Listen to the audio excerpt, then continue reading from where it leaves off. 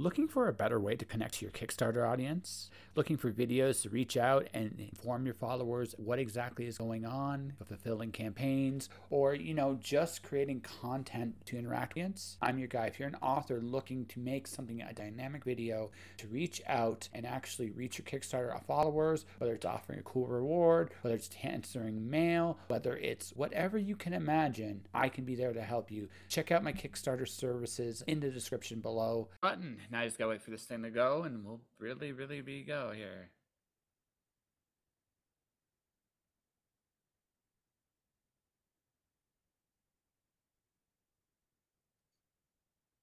All right, let's make sure that this is. There we go. We are ready to rock. So we are officially live, ladies and gentlemen, and this is kind of a year in. This is, I guess, for lack of a better term, this is a year in review kind of podcast. As Andrew's back for more. What's up, buddy? Yeah, no, I'm happy to be here. I don't do many interviews, so I've been rather silent this year in the interview front. I mean, obviously, I interview people, but I don't get on many shows. So thank you for having me. Oh, no, pleasure. So, okay, so how was your year? It's been interesting. It's been interesting. A lot of stuff has happened this year. To put it nicely, between fixing a problem that was plaguing me for about 13 years and then expanding a business and having a 3 to 4x in my business on a sales level. So it's been kind of a crazy year for me. I was this close to a living wage this year. I lost it the last month. I was that close. Um, I feel you. I feel you. It's taken me 10 years to get to where I'm at in my business. And yeah. so, and it's taken a lot. There's been a lot of bumps and there's been a lot of crazy stuff. And I was in the right place at the right time this year where it was the skill and maturity was there, but I also got lucky. I'll be very honest Sure. about it. But luck is preparation meets opportunity. That's what it actually really, for a lot, that's what it is, right? Didn't Thomas Jefferson not say that? But that's what it is. I mean, like, look, it's not, it's all about, like, I had this interview yesterday and we talked about me, like, I accidentally got traditionally published a couple years ago, or not a couple years ago, like almost actually 10 years ago. Actually, that's actually pretty cool. But a lot of dominoes kind of had to fall in a row to make it all work. It didn't have worked if one of those dominoes wasn't there. So in one sense, I was very lucky. In another sense, I was prepared. Like, those things were there, and that's what really mattered. It doesn't matter that it had to be this magical circumstantial pack of dominoes. That doesn't really matter. No one cares how you get there. Like, no one, right? Everyone, right? So, because everybody knows how hard it is, and what matters is that you're there.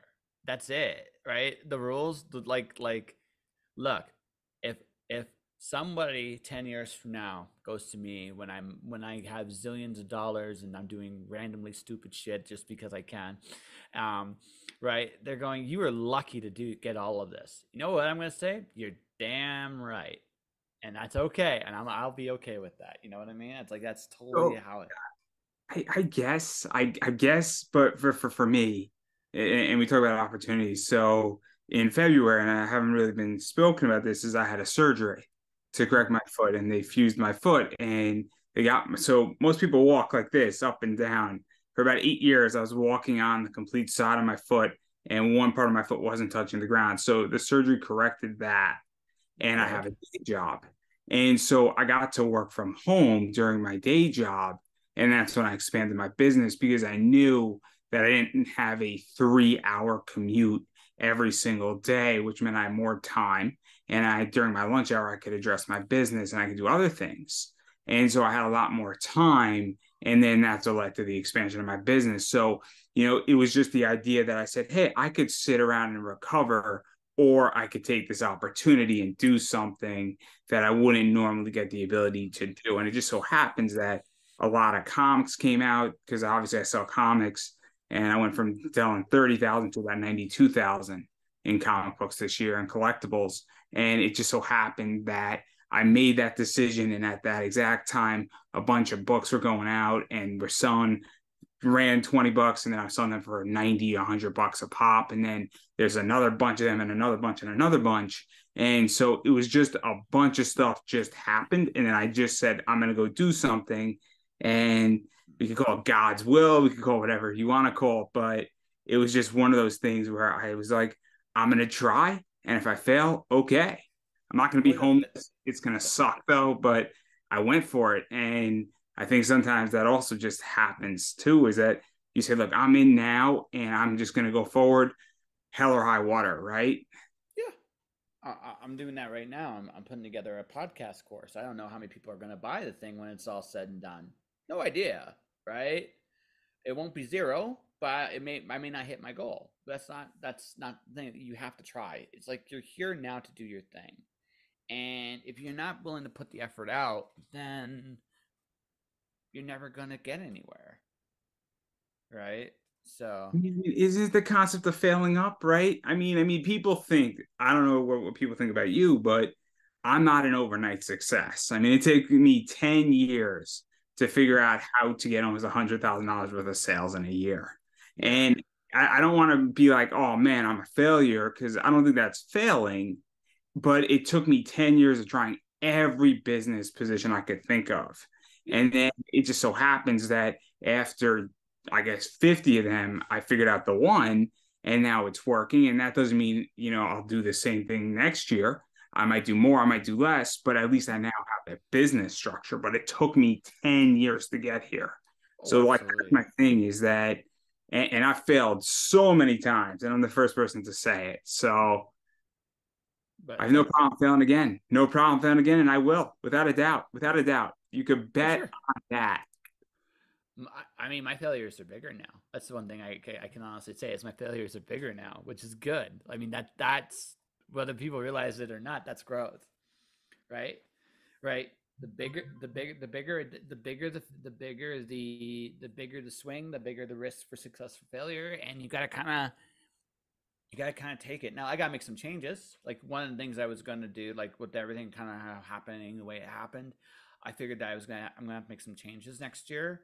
I'm going to be probably going. It looks like I'm going to be heading more and more into a video editing education realm. Is where I'm going. It looks like so.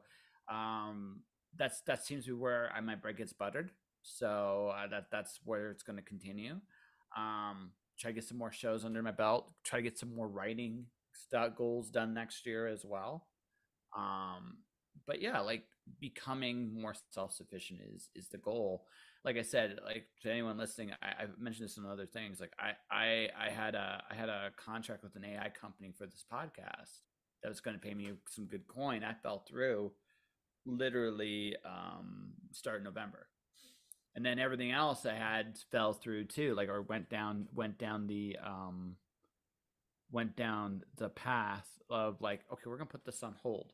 So one or two things you can look at it like it's like, okay, this is an opportunity to reflect, kind of refocus a little bit, which is, and there are some things I'm definitely going to do, I think, to refocus, but also like that's just part of the game. Like you're gonna constantly change as you keep doing things on your own, and you can't stay still. And I wasn't going to stay still, but the universe, God, whatever you want to say it is, made sure I'm not going to be staying still. Right? It's like it's not happening. So Yeah, see, there's a saying where I don't know how you feel, but, and I'm not saying people can't change, but I either think you are born entrepreneurial or you're not. And there's nothing wrong. There's nothing wrong with not having the, I guess, blood of an entrepreneur or the thought process of it. There's plenty of great, wealthy employees in life, and they're not sure, entrepreneuristic, and there's nothing wrong with that. I'm not here to disparage, but there's also traits of entrepreneurship where you could fail. I mean, I don't know. I'll mention two people who might be on a similar side on certain issues and different on others, but they both have similar stories. Andrew Yang and Mark Cuban, where yeah, they remember going to Cozy's and getting the free bread and then sneaking back 2 hours later to get some free bread, or going to the all you can eat salad and loading up on tomatoes, because when you're an entrepreneur, you might not be able to afford even, Oh yeah. the most expensive meal, and so you got to figure out how to get creative.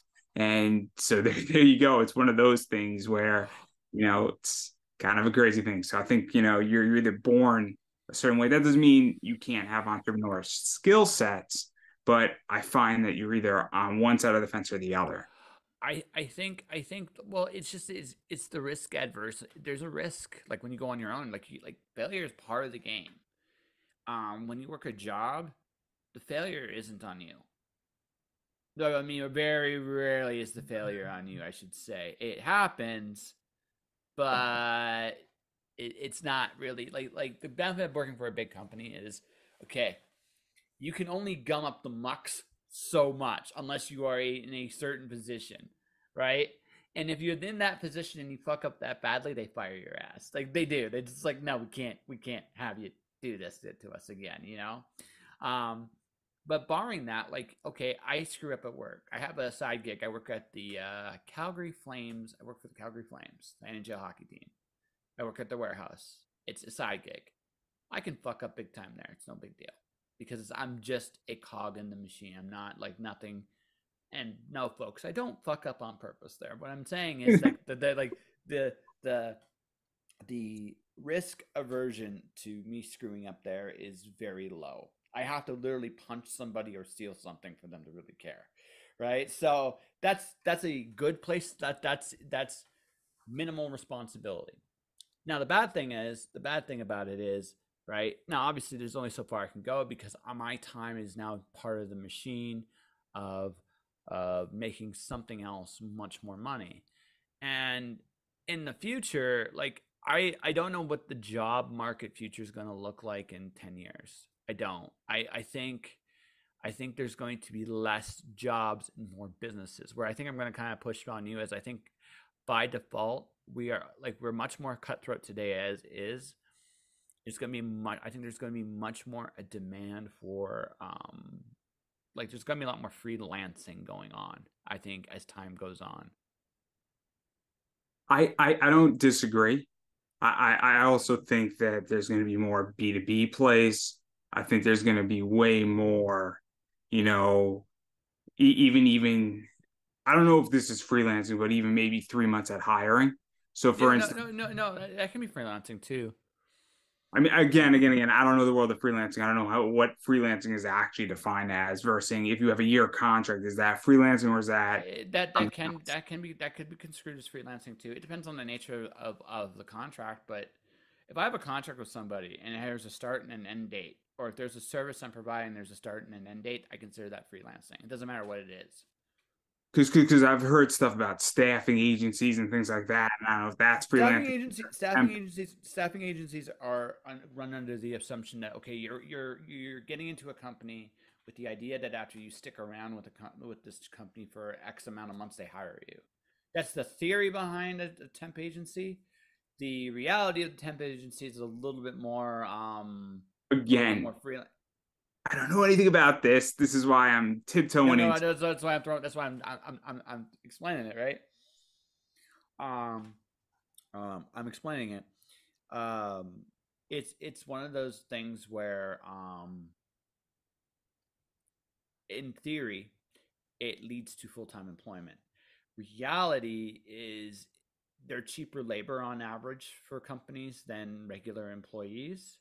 So, and depending on what part or of the country you're in, it's true in Canada and the States, you'll see more temp workers than others. When I was living in Windsor during the pandemic, I would do some temp jobs here and there. There's lots of temp work, right? Full time work, not so much. It's harder to get. It's hard to get full time work, right? Because everybody's just cycling people through the system, which is a weird thing. Um, but that's the nature here. Like where I am at in Alberta, they have a tendency to keep you. Like again, there's like I've been employed like I am employed at the Flames for a year. There's no type of agency. If I would take a temp job trying to get into where I used to work, there is a very good chance it would lead to a hire. Right? It does happen. Um, but it's still there's still a bit of that. I'm going to go through this process, right? And of hey, you've worked 89 days. You for that 90 days you get hired, you're gone, right? I mean, look, I've never worked a temp job. I spent a lot of time. I didn't, so I completed my first full year at my company this year in September. So I got hired in 2022, completed my first year, but I applied to like 200 jobs. And so I'm well aware of the whole process. And I got interviewed for my job in July of 2022, and I didn't get hired and didn't start till September. So it took them a long time, and it's because, well, you got to go through a lot of corporate red tape. But you know, I'll just say this: I could really screw up at my job and what I do. So I really, so I'm a little jealous that you really can't mess up your job too much. Little jealous. No, it's a low risk job, right? Because it's one of those jobs. Again, it's pay scale too. I took a job that's a good second job, not a good first job. And the reason why it's a good second job is because it can supplement an income in an event things go awry, which is what it's doing this month for me. Because things went awry last month, I got to kind of fix the ship. But that's what the job. Pardon me. That's what the job can do. Um, but it's not designed to supplement me for good. It's not designed to be my regular source of income because I don't want it to be my regular source of income. I want my creativity to be my regular source of income. So I've done the thing where the job has been the regular source of income and I would do creativity on the side. Now I don't think I do think there is such a thing as there comes a point with everybody that you kind of leave the safety net behind. That's kind of what I'm doing. I probably got an I figure because of just where I'm at, there's some little things I got to work on in my game personally. But I figure I'm probably 2 years away from being fully self sufficient, and that means nothing else. Yeah, see, this is interesting, right? Because I think that, and I'm actually curious what you think about this. You know who Pat Chand is, right? The name rings a bell. The writer for Yeah, yeah. Zenoscope. Yeah, For Zenoscope, he's done some stuff for a bunch of other people. Obviously, he has his own creator own stuff.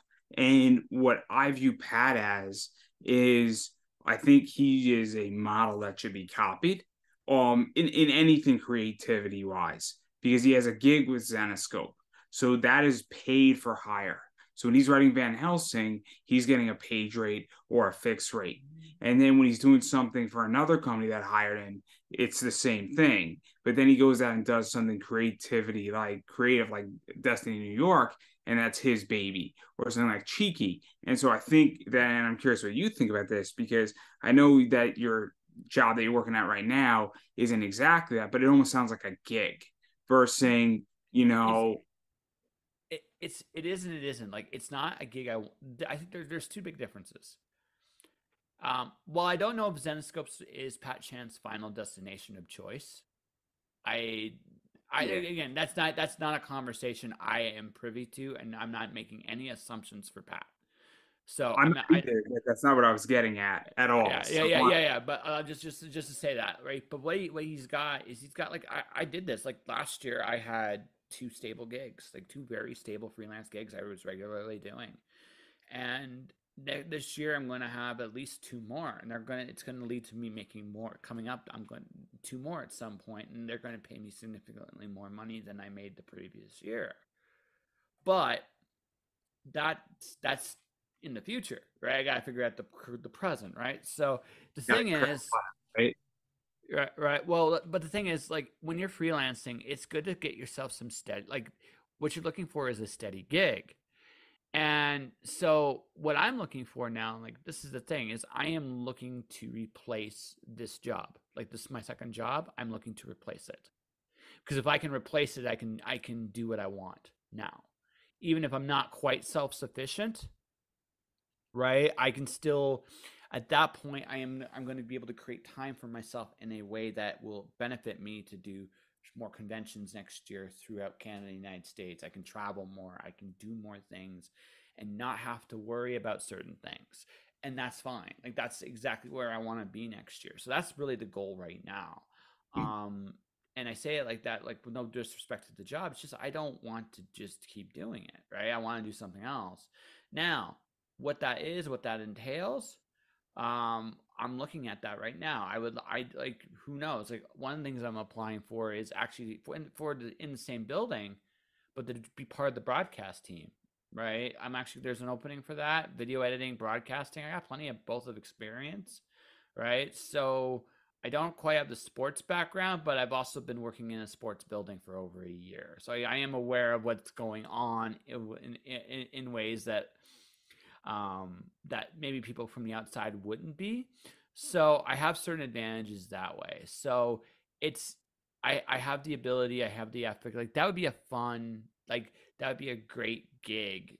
Like, and my summers would be free, right? I would still have to come to the city more often than I'd want to, but I'd be a small price to pay to be able to go.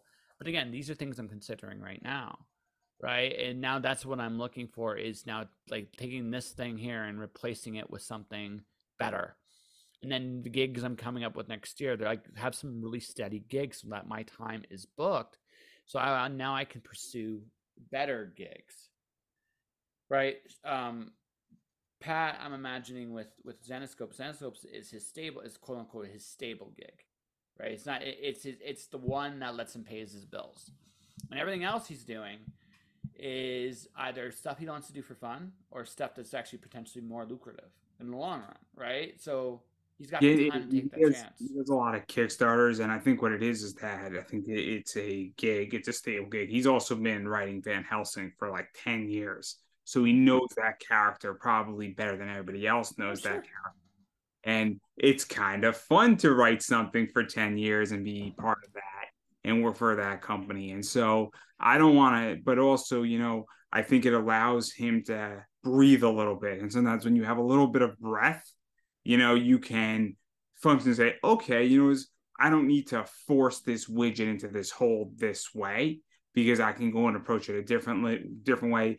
Or it could be that since he's working for Zenoscope, it provides some clout, so when he does go to another Kickstarter, it helps to build his name, and it really helped to build his name, and it maintains it. And so there's a million things that can mean. I don't know exactly, because I haven't actually asked him about this, and at some point I will, because I love Pat Shand, and that's why I bring him up, because I think what he's done is very, very smart in creativity. And I'm not saying it works Sure. for everybody. I'm not saying it has to be. It's not a perfect model by any stretch of the imagination, but I think it's a good starting point, saying he has some steady gigs and he has some creator own stuff, and it seems that he's able to make a living based on creativity, was my whole Yeah. point. I think it's brilliant. I think it's wonderful, and I think that we have to give credit where credit's due, because I don't think we do that enough in this comic book creativity world. Is when somebody comes up with an actual thing and they're actually doing it, we should say that person figured out how to do it. What have they done right? Sure.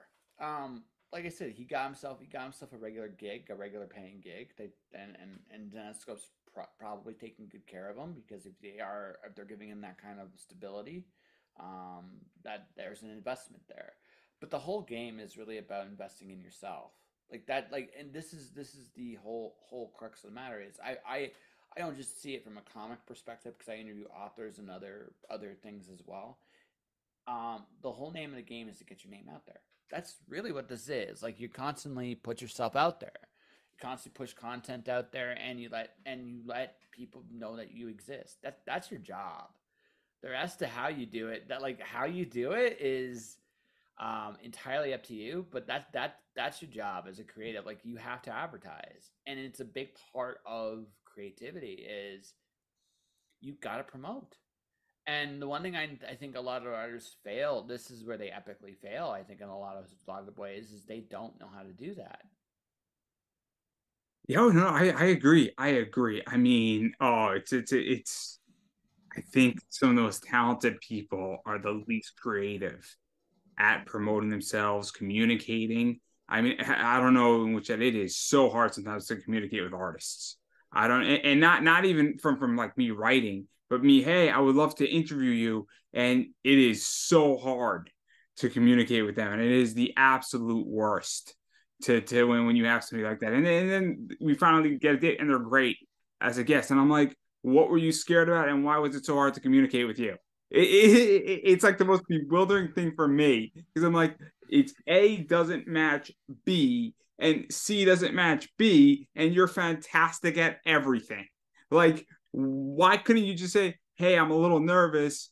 Just let's take it nice and slow," and boom, it would have been done. And I'm just like, you were fantastic. Like, what were you terrified about? Just drives me mad. You gotta understand. Okay, let's talk like a visual artist, someone that illustrates. Speaking isn't their first language, and now that sounds really funny, but it's not. They don't. Right? It's not like what they're doing with pictures is how they're comfortable expressing themselves. So you suddenly So put what them. you're really telling me is that I should draw what I want when I'm pitching that. Oh, That's what you're telling me. dude, I do drinking draws on my show. This is why I want to do drinking draws. It's one of the reasons. It's because it's something they're comfortable with, right? It's something comfortable. It's not. It's familiar. It's easy to get into. It and listen, I have sucked. There's literally at this point dozens of hours of me sucking on the air drawing, like literally, and I'm good with it. But but that's part of the reason why it's me stepping into their world. It's taking a step and a bridge to do this, right? um I mean, part of it's because I want to learn, but part of it is also just like I realize like this is how when you someone that illustrates regularly, like like some of them are quite verbose, and they can definitely hold a conversation when they're in the mood, but it's not their first go-to, and you can see it even with writers are very much caught in this like, okay, I'm gonna be in my own little corner of the universe, and I'm going to tell these characters what to do, and I'm comfortable with that. But then you ask them like a monkey wrench, then you throw a monkey wrench into them, ask them a question, and they're like, I don't know, right? And it's like, but it's not that hard, right? Again, I've done shit. I've done thousands of hours of podcasting, thousands. I can actually say that, thousands of hours. And one of the things I've learned is like the biggest thing is a lot of artists also have it in their heads that they're trying to be perfect. Like they want to have the perfect moment, the perfect expression. That doesn't exist. That just does not exist anywhere. And I've learned this like doing what I'm doing is that you're not going to have this perfect. And oh, by the way, John says hi. John said hi.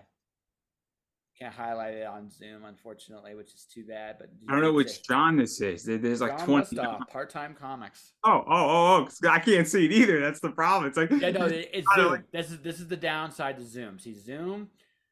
Zoom does not play well with Twitch. They beat each other up for lunch money. They really do. pretty funny. I would pay good money to see them in a Hell in a Cell match. But yeah, no, they put themselves like a little hell in a cell.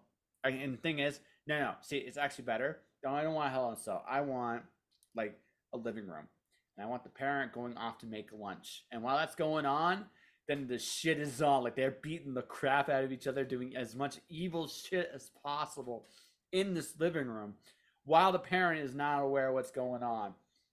There was this Ninja Turtles movie from a few years back, like the animated one a few years ago. Right. My favorite scene in the whole movie is there's this one scene where Master Splinter is just walking in, humming and hawing, and you can tell all four of them are mad at each other. They want to fight. But because Splinter's there, it's like, oh, you're so lucky he's here. Like you can see it in their body language. Like you're so lucky he's here because I would kick your ass. Like this is like a total like brotherly thing. That's what Twitch and Zoom I want. Like I want that Twitch Zoom brawl behind the back of the parents until one of them finally gets caught, because that's what happens, right? Then when they get caught, they got two siblings going, well, who did this? And he did this, and he did this, and it's like what the that's what it is, right? So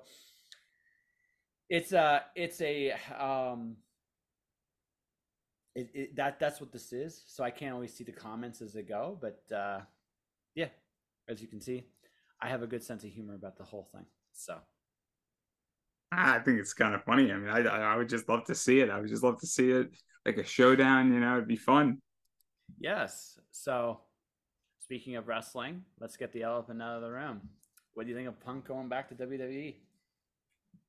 I'm sorry, I'm not a fan of Cookie Monster anymore. I'm not a fan of Cookie No, Monster I'm either. sorry. I'm sorry. It's No, my no, no, favorite no, no. joke. I'm not a fan of him. I think I'm not a fan of him personally either anymore. I was a fan once upon a time, but I think the shine of him has worn off a little bit. I'm sure. glad he's back home. I like seeing it. It was a cool pop. It was cool. I'm curious what they're going to do with him. But honestly, I don't know if WWE needs him They as don't. much. And I mean, honestly, I'm more interested in Seth Rollins. I really want to see this Judgment Day stuff playing out. And I don't want to see Punk versus Seth Rollins. I want to see what Damian Priest is going to do with the briefcase. Like, I want to see more of that. I want to see more guys like LA Knight get an opportunity. I want to I, see this young bunch of kids getting opportunities from NXT called up and seeing what happens. Like I don't need a 40, what is he, 45 or 43? Like that's the thing is okay. If you look at WWE's average age roster, their CM Punk is actually the average age, which is kind of that's the fair enough. for good or bad. That's what it is. So my take on him, my take on it is this: I actually saw the Seth Rollins promo, like him there, and I watched it, and I said to myself, I do want to see this match, but I do agree with you that WWE has a very unique victory lap they can do with CM Punk.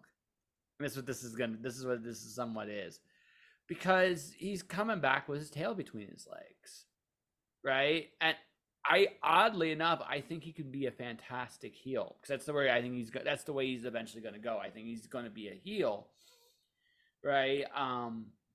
Because he's literally the sellout. Like that's what he is. Like he's a legitimate. Ironically enough, Cody Rhodes is actually the real CM Punk.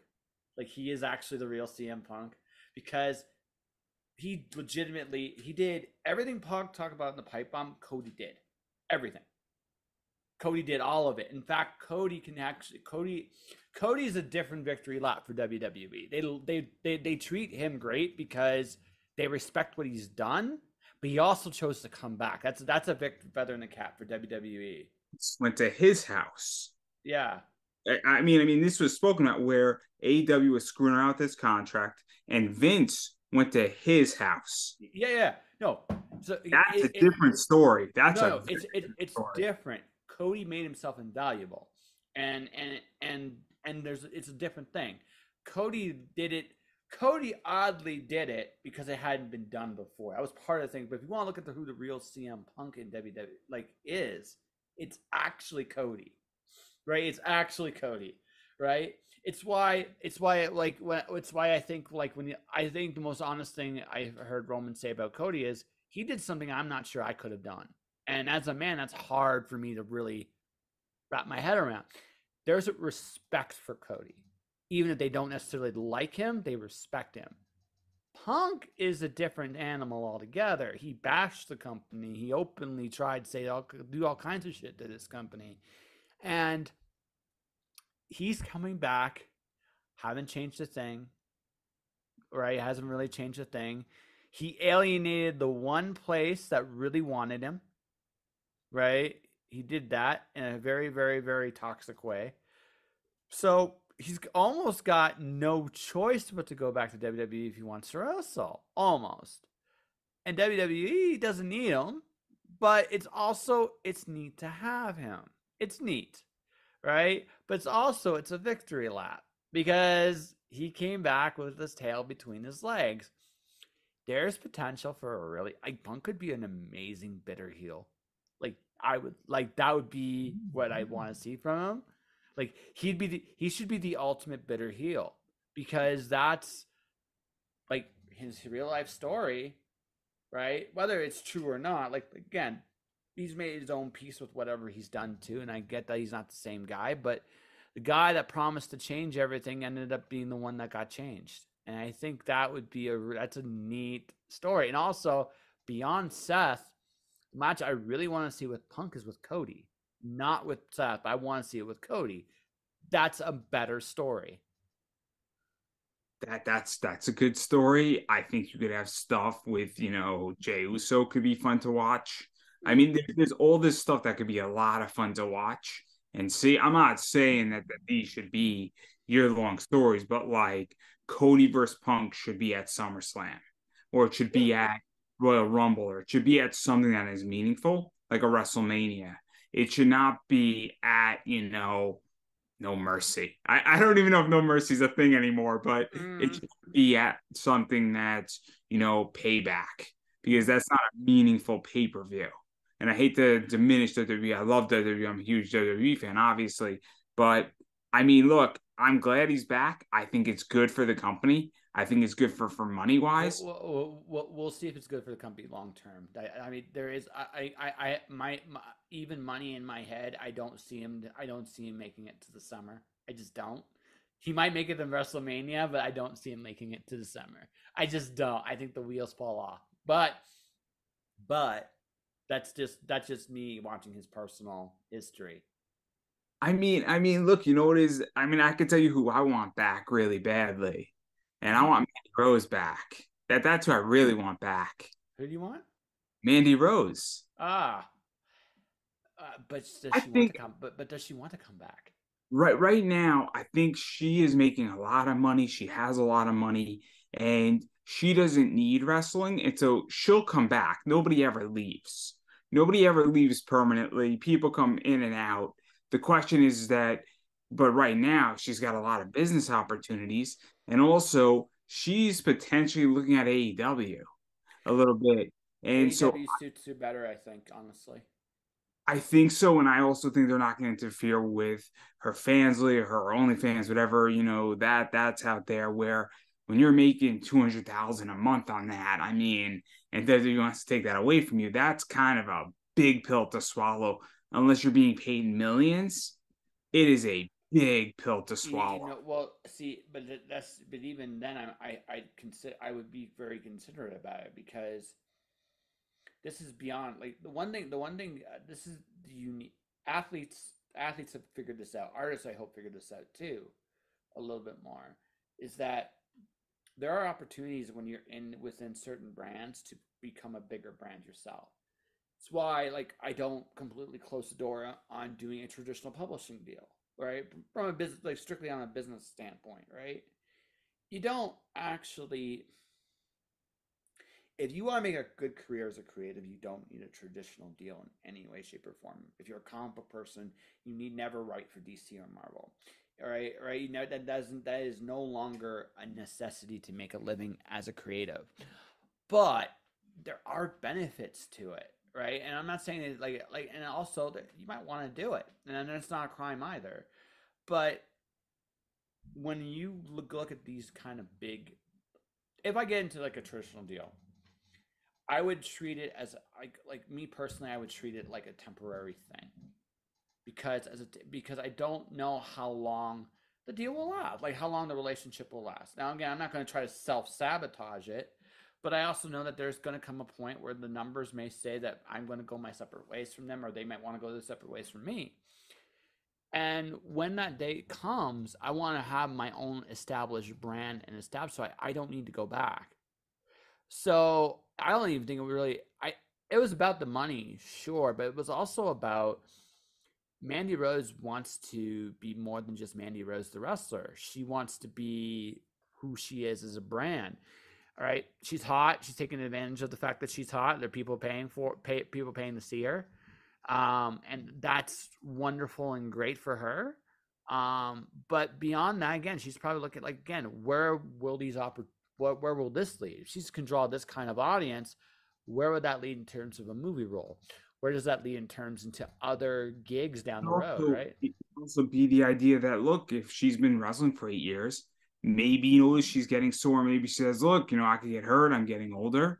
I'm obviously very attractive, and there's Yeah. moving roles, and I don't want to, have arthritis in my feet or my arms or my elbows. And if I keep doing this, no matter how safe it is or how careful everybody is, you still take a wear and tear on your body Oh, because." sure. As long as it's a very physical thing, it's the same thing where somebody might say, look, I don't want to play football anymore. I've had 10 good years and I'm just one sack away from being concussed. And where's that going to make me when I'm 50? Is that going to cause me permanent brain damage? Oh, And, yeah. these are fair positions to take. even just on a personal level. So I really think that, I agree because I think, and also it could be that Disney gave her everything she wanted, and now she doesn't want to be there anymore, and that could be it too. Is that she got what she wanted out of it, and that's her brand has been built because of that. I don't think that that part was the case necessarily. I just think she hit a very unique position where she's like, well, I don't really need to be here, and you cutting out my feet like this would make me need to be here longer. And while I don't think I hate the place, I don't necessarily want to be here. That like it's all timing and everything. It's like heck going back to the '80s. Sergeant Slaughter got signed a deal with Mattel, right? He signed a deal with Mattel. You know what he didn't do for a few years? Wrestle. Why? He had a toy deal. I can go get my ass kicked every night for nothing, or I can just sit at home and enjoy being part of one of the most lucrative franchises ever and get a payout every so often when my figure comes out. Right? He didn't come back really into wrestling until G.I. Joe died, right? And even then, he still got residuals from it. It's not like it went to zero. He just was like, well, now I need to think about it. I think Mandy Rose. She's gonna come back into wrestling. AEW is probably the best deal for her. I think in North America, I could see her try in Japan. She actually, I think, enjoyed wrestling. She wasn't one of those, especially towards the end of her NXT run. She wasn't one of those people that avoided the physicality in there, right? Um, but again, I don't think her look. I don't know if she'd want to work full time for WWE. Could be wrong, but I don't think she necessarily wants to. You know what I mean? No, I feel you. I feel you. I'm just saying, I just want her back because I really enjoyed her NXT run. I really enjoyed it. I enjoyed her with JC Jane and Gigi and all that stuff. I really enjoyed, was it Toxic Attraction? I think it was. I really, Yes. I really just enjoyed all of that. I enjoyed the trio. I enjoyed them as champions. They were the tag champs and they were the NXT champ. Oh man, I just enjoyed that whole thing, and I would like to see that again because that was enjoyable for me in a lot of ways. Yeah, the modern day beautiful people. That's what they were. So Yes, yes, very much so, very yeah, much so. It was great. It's yeah, absolutely wonderful. It's yeah. it's my favorite like era in NXT. So, but Really? yeah, because I mean, as far as the women go, I mean, DIY is amazing in NXT Oh, because absolutely.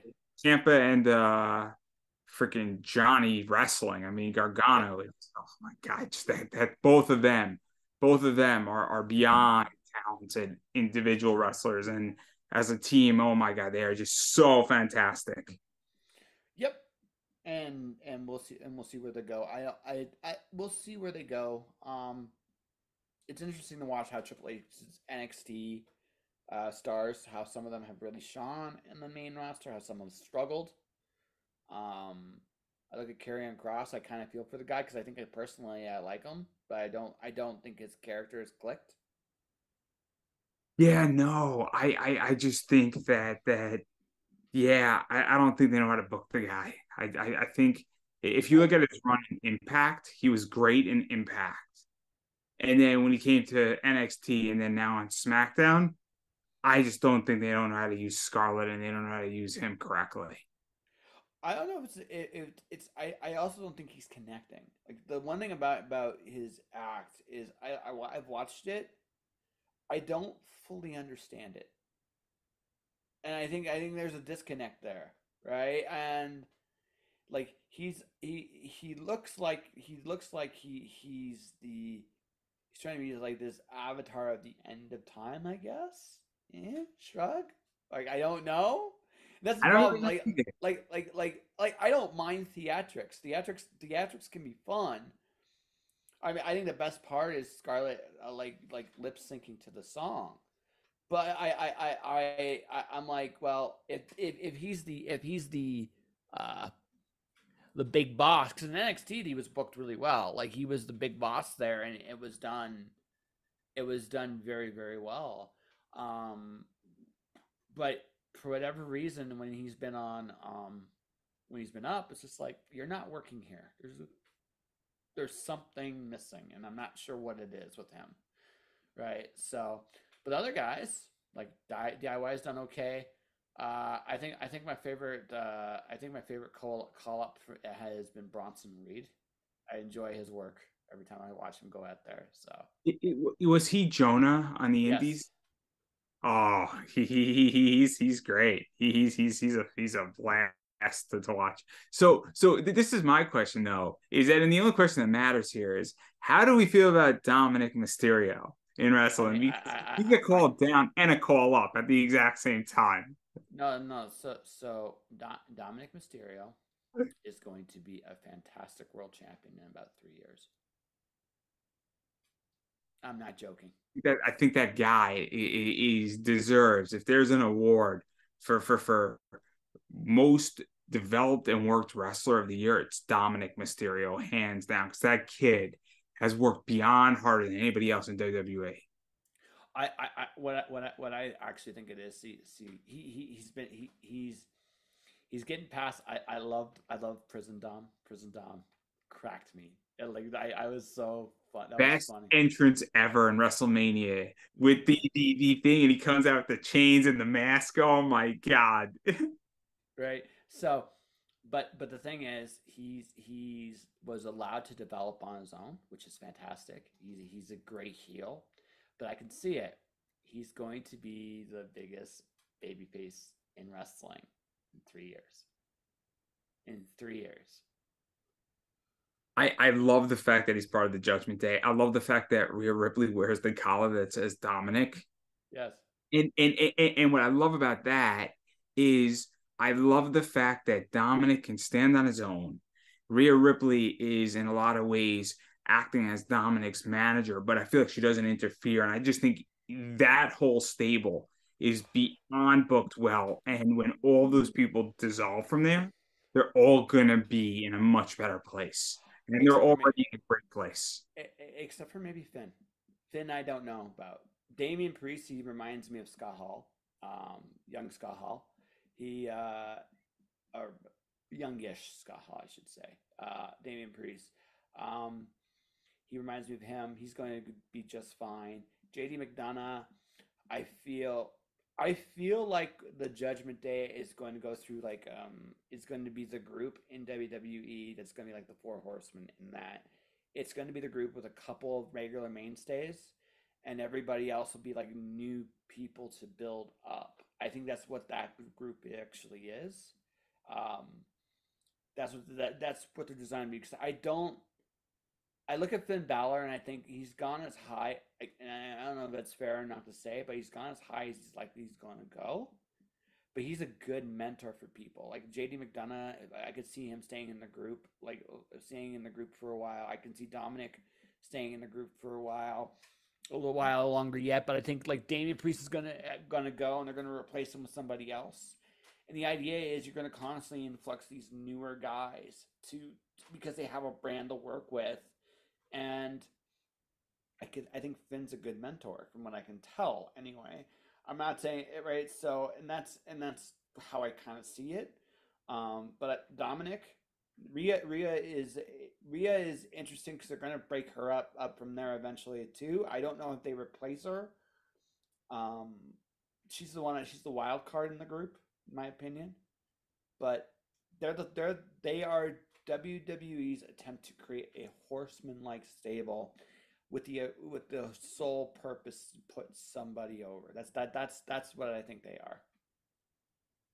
I mean, I love the concept of it. I love every person in that group right now. And I think it's brilliant. And I think they're doing a fantastic job. And I like the fact that Rhea Ripley and Damian Priest are kind of the leaders of that group. And I think it's Kind of. really, really interesting to have a woman because I don't remember a time where there was a woman who was leading a stable of men. I don't remember the time. Uh It's been a while. it's been done before, but this is at what makes this one unique is twofold. Rhea is still an active wrestler. Like Sherry, you can make an argument. You can make an argument was that you can make an argument with Woman, but Woman never wrestled, and Sherry was kind of retired. Like they put her in a managerial role because there was nothing else for her left to do. When she lost the world title, they decided they were going in a different direction then too, but um, but even so, like there was nothing really for her left to accomplish in the division. So they're like, okay, you manage and work with the men. So she was Macho Man's partner in crime. She was definitely. I mean, the only one she kind of was a patsy for was Shawn, but that was a different. Again, that was a different dynamic than DiBiase and Savage. So, but, but yeah, like Rhea is the first one where it's just like she still wrestles. She still has her own presence. She still has her own stuff. She still has that. And the thing about it is, her being in that position makes her actually a bigger star because she's not. I wouldn't say she's the one in charge all the time, but she's definitely the one pulling the strings. And right, and that's and her line, "Mommy is always the one on top." I mean, there's a certain reality to that you can legitimately see, and that, and again, her being part of that group adds to that. So the group has been as good to her as she's been to the group, and that's where it's been good to her. It's like, hey, you have this presence. I love it. I love it. I love the fact that she's in that group. I'm more interested in what's going beyond the scenes and behind the scenes and what's actually taking place in the ring with Rhea right now. Like, to be honest, like I have no desire, not saying I don't enjoy watching her wrestle because I love when she wrestles, but it's way more interesting to watch her and how she's maneuvering things and meeting the people and her backstage presence. Because to me, the wrestling in wrestling is not the story. It's all the promos. It's all the actions behind the stage. It's when she's managing Dom and then something else happens with that kind of tells me, oh man, this is where we're getting the story. It's kind of like I do wrestling similar to comics, where wrestling is almost like the panels, Mm-hmm. and it's like, or maybe wrestling is between the panels to some degree. I don't know, but I just find it her fascinating. Every time she's on screen and she's not in the ring, I find it so interesting because what diabolical shit is she gonna do? And then that's the question I have. Well, the reason why she comes across as diabolical as she does is because of the whisper she does to Dominic. No one knows what she says to him, but that's a little message between both of them, right? It's so smart. It's a little thing, right? It's a little thing, and it's a fun thing, right? And that's the whole thing. It's a fun thing. No, she's much more interesting. She's she's I would but here's what I would go so far to say. She's not as interesting in the ring because as of this moment, there is nobody in the division that you want to see take the title from her. That's the problem right now. She's so established. She's Charlotte 2.0 in the sense that, like, when Charlotte's not champion, what do you do with her? Right? Now they've done some more stuff with Rhea, like Charlotte. If Charlotte had the opportunity to manage like somebody like she's like Rhea's doing, would have done Charlotte a world of good. Um, but she's the same problem. Who do you put? Who realistically beats Rhea? I don't know. I don't know because I don't think Bianca Belair would be good at this moment for that. I don't think Bianca, Bailey. Bianca and Becky are not options right now. Like Becky as a match, sure, but as a like beating her for the title, no. Honestly, and I'll be honest, I think Becky. I think when Becky won her NXT champion, that was great for Becky, and I think that made a lot of sense because that helped the NXT brand tremendously. Mm-hmm. And even if it was only for like 2, 3 months, it really helped to do that. And sometimes you need to do that in wrestling. But like I mean, what are we? I mean, I can't even think of who. I mean, the only person, this is a long shot that would make any sense, and even still, I don't think it would work, is if somehow Sasha returned, because then you now have a returning, but I don't think Sasha wants to come back to the WWE so quickly. And even still, do you really want Sasha beating Rhea Ripley? Because to me, that also it's gonna look a little bit like, great, you're back and you left on bad terms, and now we're just happy we have you back and we're placating you with a belt. I mean, that's how that's gonna look. And No, it's I I, I don't that no. It's just okay. So Rhea's problem is who can credibly beat her. Becky, they're keeping Becky as far away from her as they can as possible right now. Because the moment they shoot that off, because the problem is there's nothing after Becky. There's nothing, right? Who's after Becky, right? You can't do Bianca.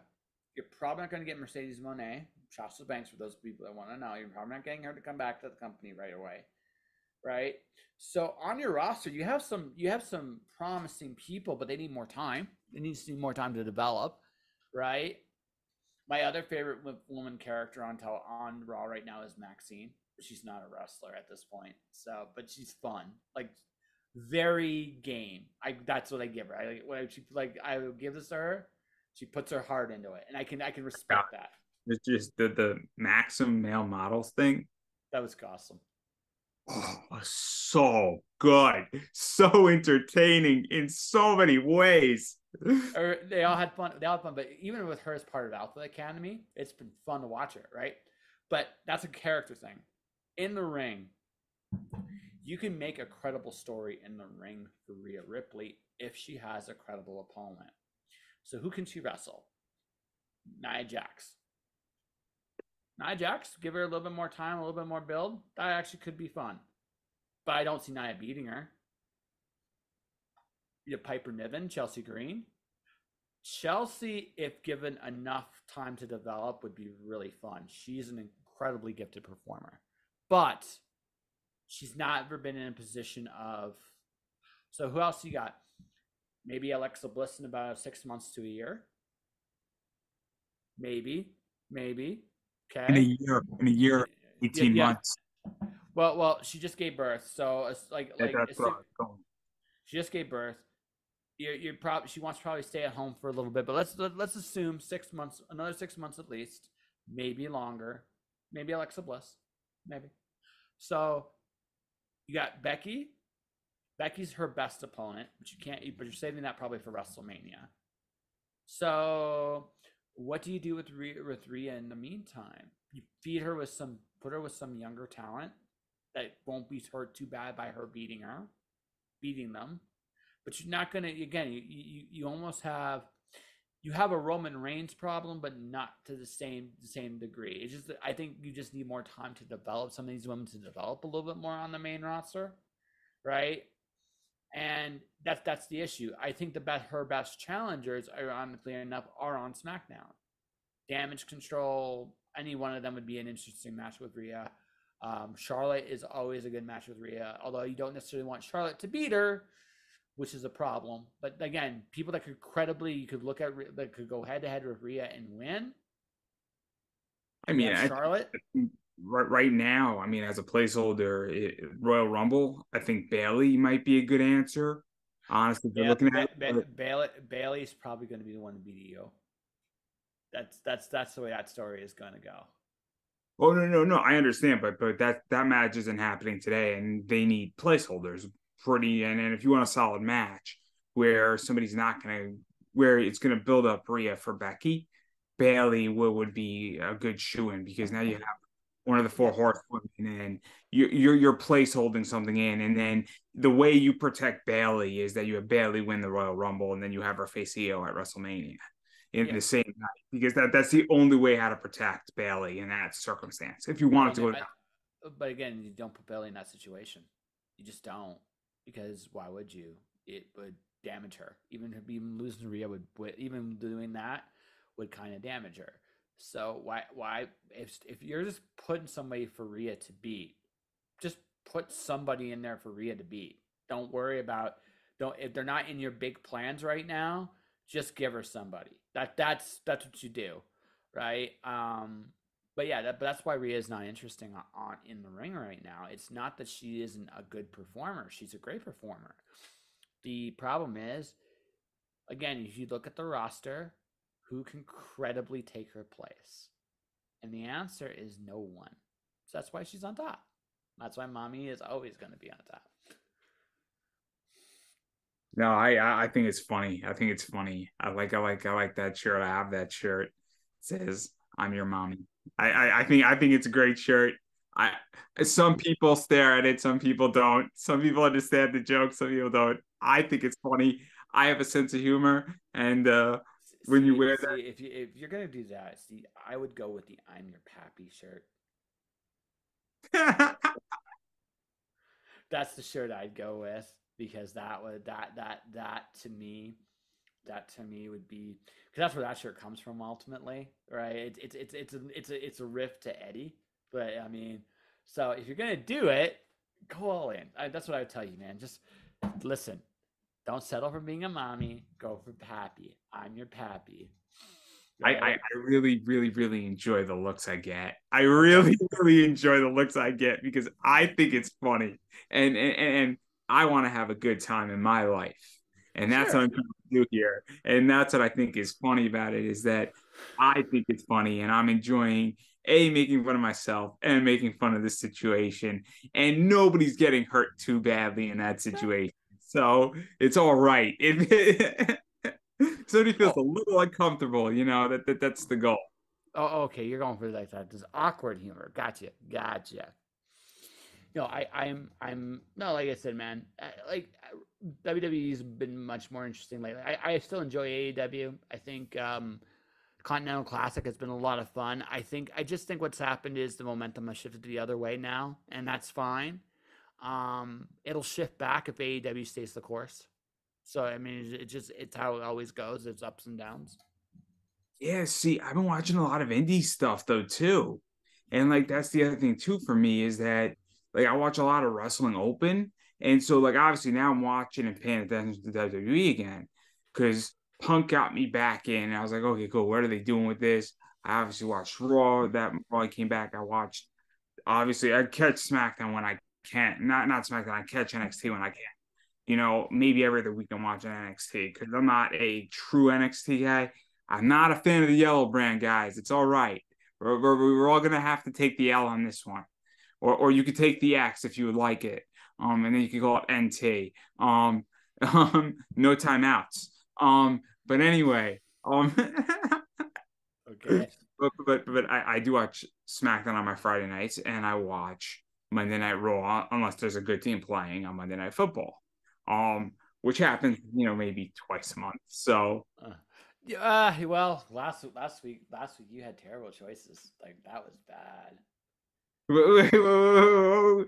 I had two bad choices. I had Houston beating the Jets. Okay, I thought that was a safe bet. I really thought that was a safe bet, everybody. Apparently I was wrong. I was very Everybody wrong. was wrong. And then I thought the Dolphins, which I picked, were gonna beat the Titans, Tennessee Titans, and I was wrong too. Mm-hmm. But but I didn't feel comfortable betting on the Giants versus Green Bay, but I was rooting for the Giants nonetheless because I felt the Giants are one of those teams right now where they're a sleeper and they're just spoiling somebody's playoff run and they're laughing at them. They're like, we can't make the playoffs, but neither can you. Yeah, I know. I know. I'm watching them. I'm a Lions fan, so I've been enjoying this season so far. I mean, didn't they play the first game or one of the first games and they beat the Chiefs, right? They beat the Chiefs in the very first game of the season.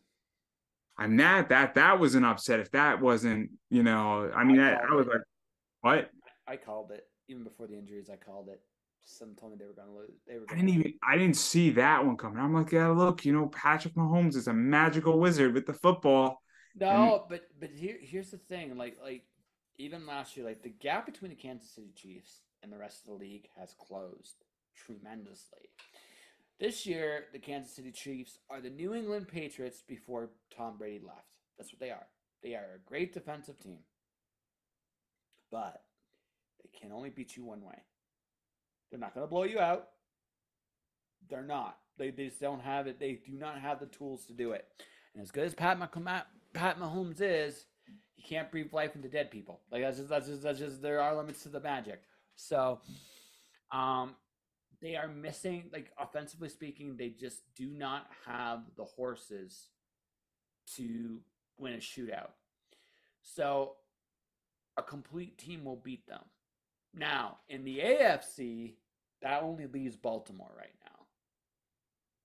That's the thing.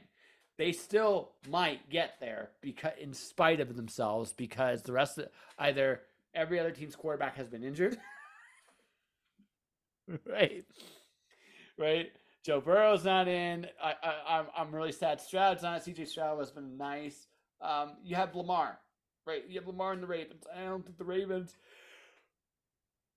I think the Ravens are going to win the AFC is what I think they're going to do, and depending on who they play in the Super Bowl, they're going to win it.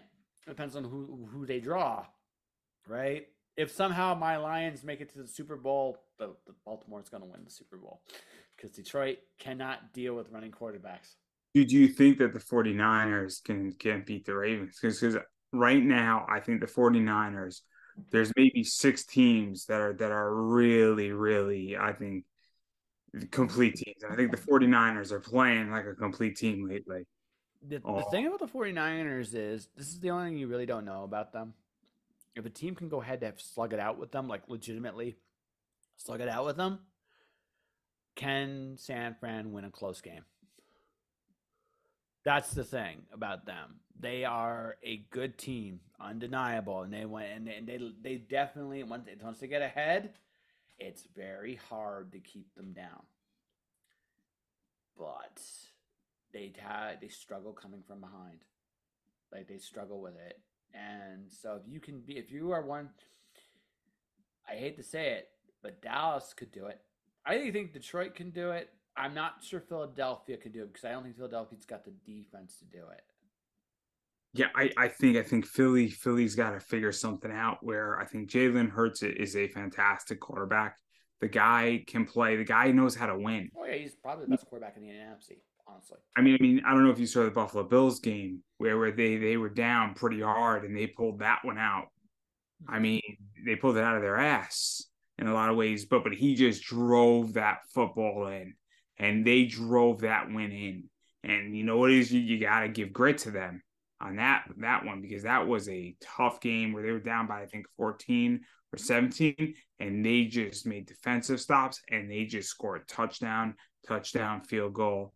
And I think that was a crazy field goal. I think that was like 63 yards. That was crazy. Sure.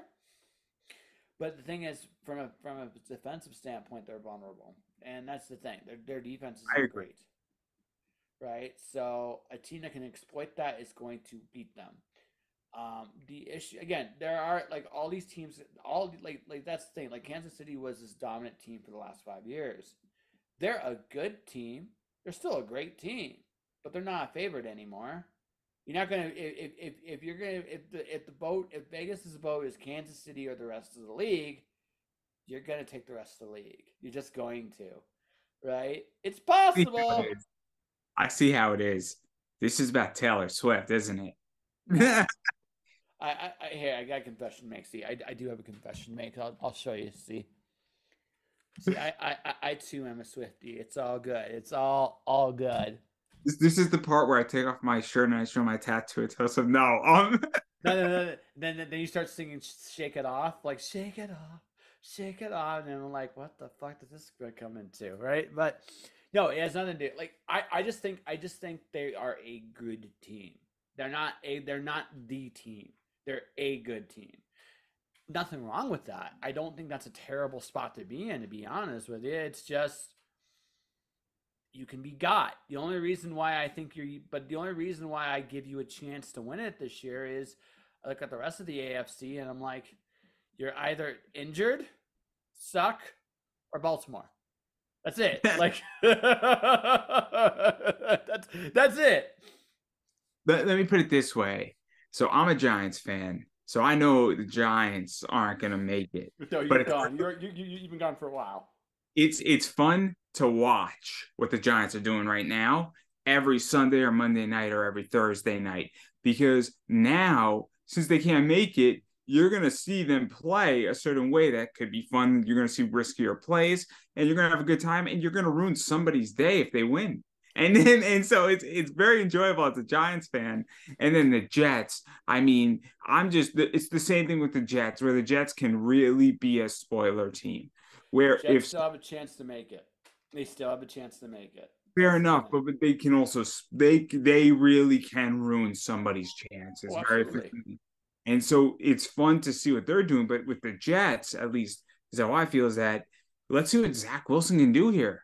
Let's see what this kid can do when he's unrestricted, and let's see what he can do, and let's see what how they not fuck him up.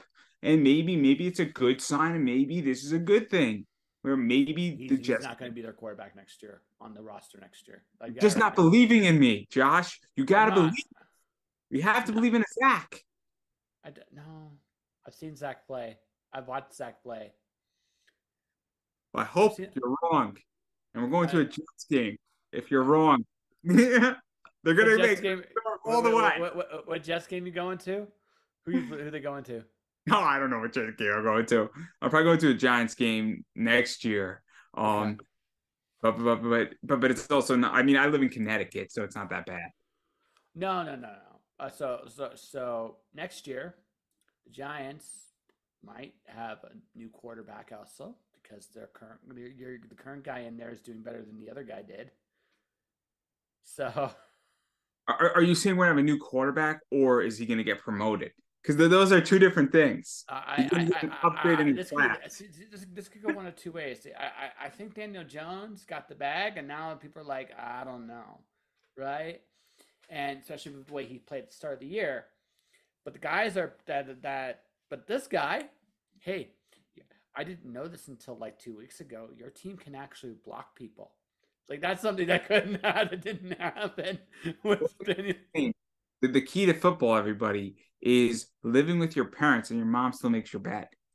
This is the key to everything. So for those who don't know, Tommy DeVito lives 12 miles away from MetLife Stadium. He lives with his parents, and his mom still makes his bed. And he's playing in the NFL as the Giants quarterback. And he's Yep. like, what, won 3 games? I mean, Yeah, he's 3-0. Grant you, I don't know if he's the starting quarterback next year, but I think he has the right to fight for the job. So look. I think all the players should move back in with their parents. I think their moms should make all their beds and watch this. They will go 18-0. They will go 18-0. They're so 20-0. so the power of sandwiches. That's what you hold us to, the power of sandwiches. Hey, I'm willing to try anything if it gets us a Super Bowl. Okay. See, Peanut butter and J, ladies and gentlemen, peanut butter and J. That's the secret. I mean, what? Look, think about this, right? If this is the way it's all done, and all these players are doing it, and then think about the endorsement deal, right? For Smucker's peanut butter and Smucker jelly. I mean, I'm telling you, this is billions of dollars of peanut butter and jelly that will be sold. And then think Right. about the charity work on this. I mean, oh my God, you're gonna have like a PB&J charity, and then it gets better. If you think Travis Kelce was great on SNL, put Saquon Barkley with peanut butter and jelly, and oh my God, where did my money go? Oh my God, you got a skit that's gonna take off.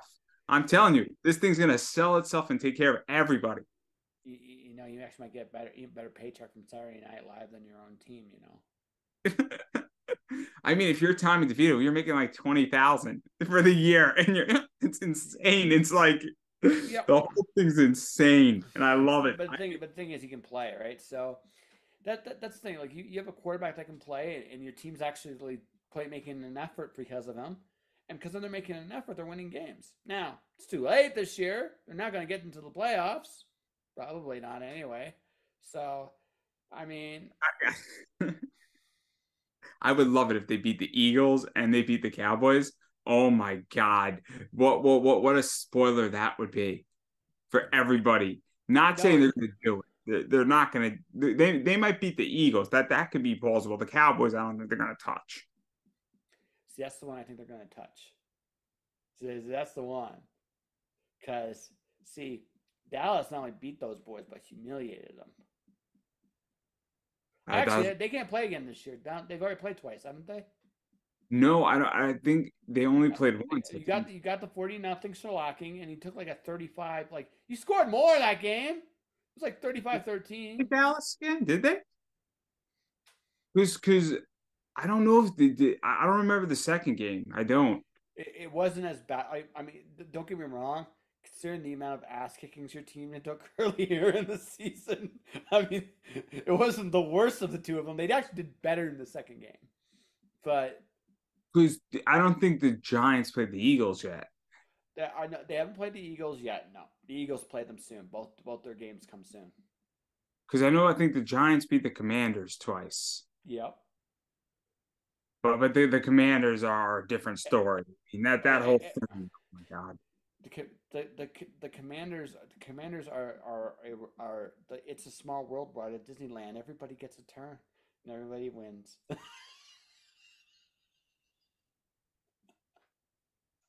So bad. It's so bad because I used to live in DC. That's why it's terrible, but it's so true. It's so a small world after all. What was that?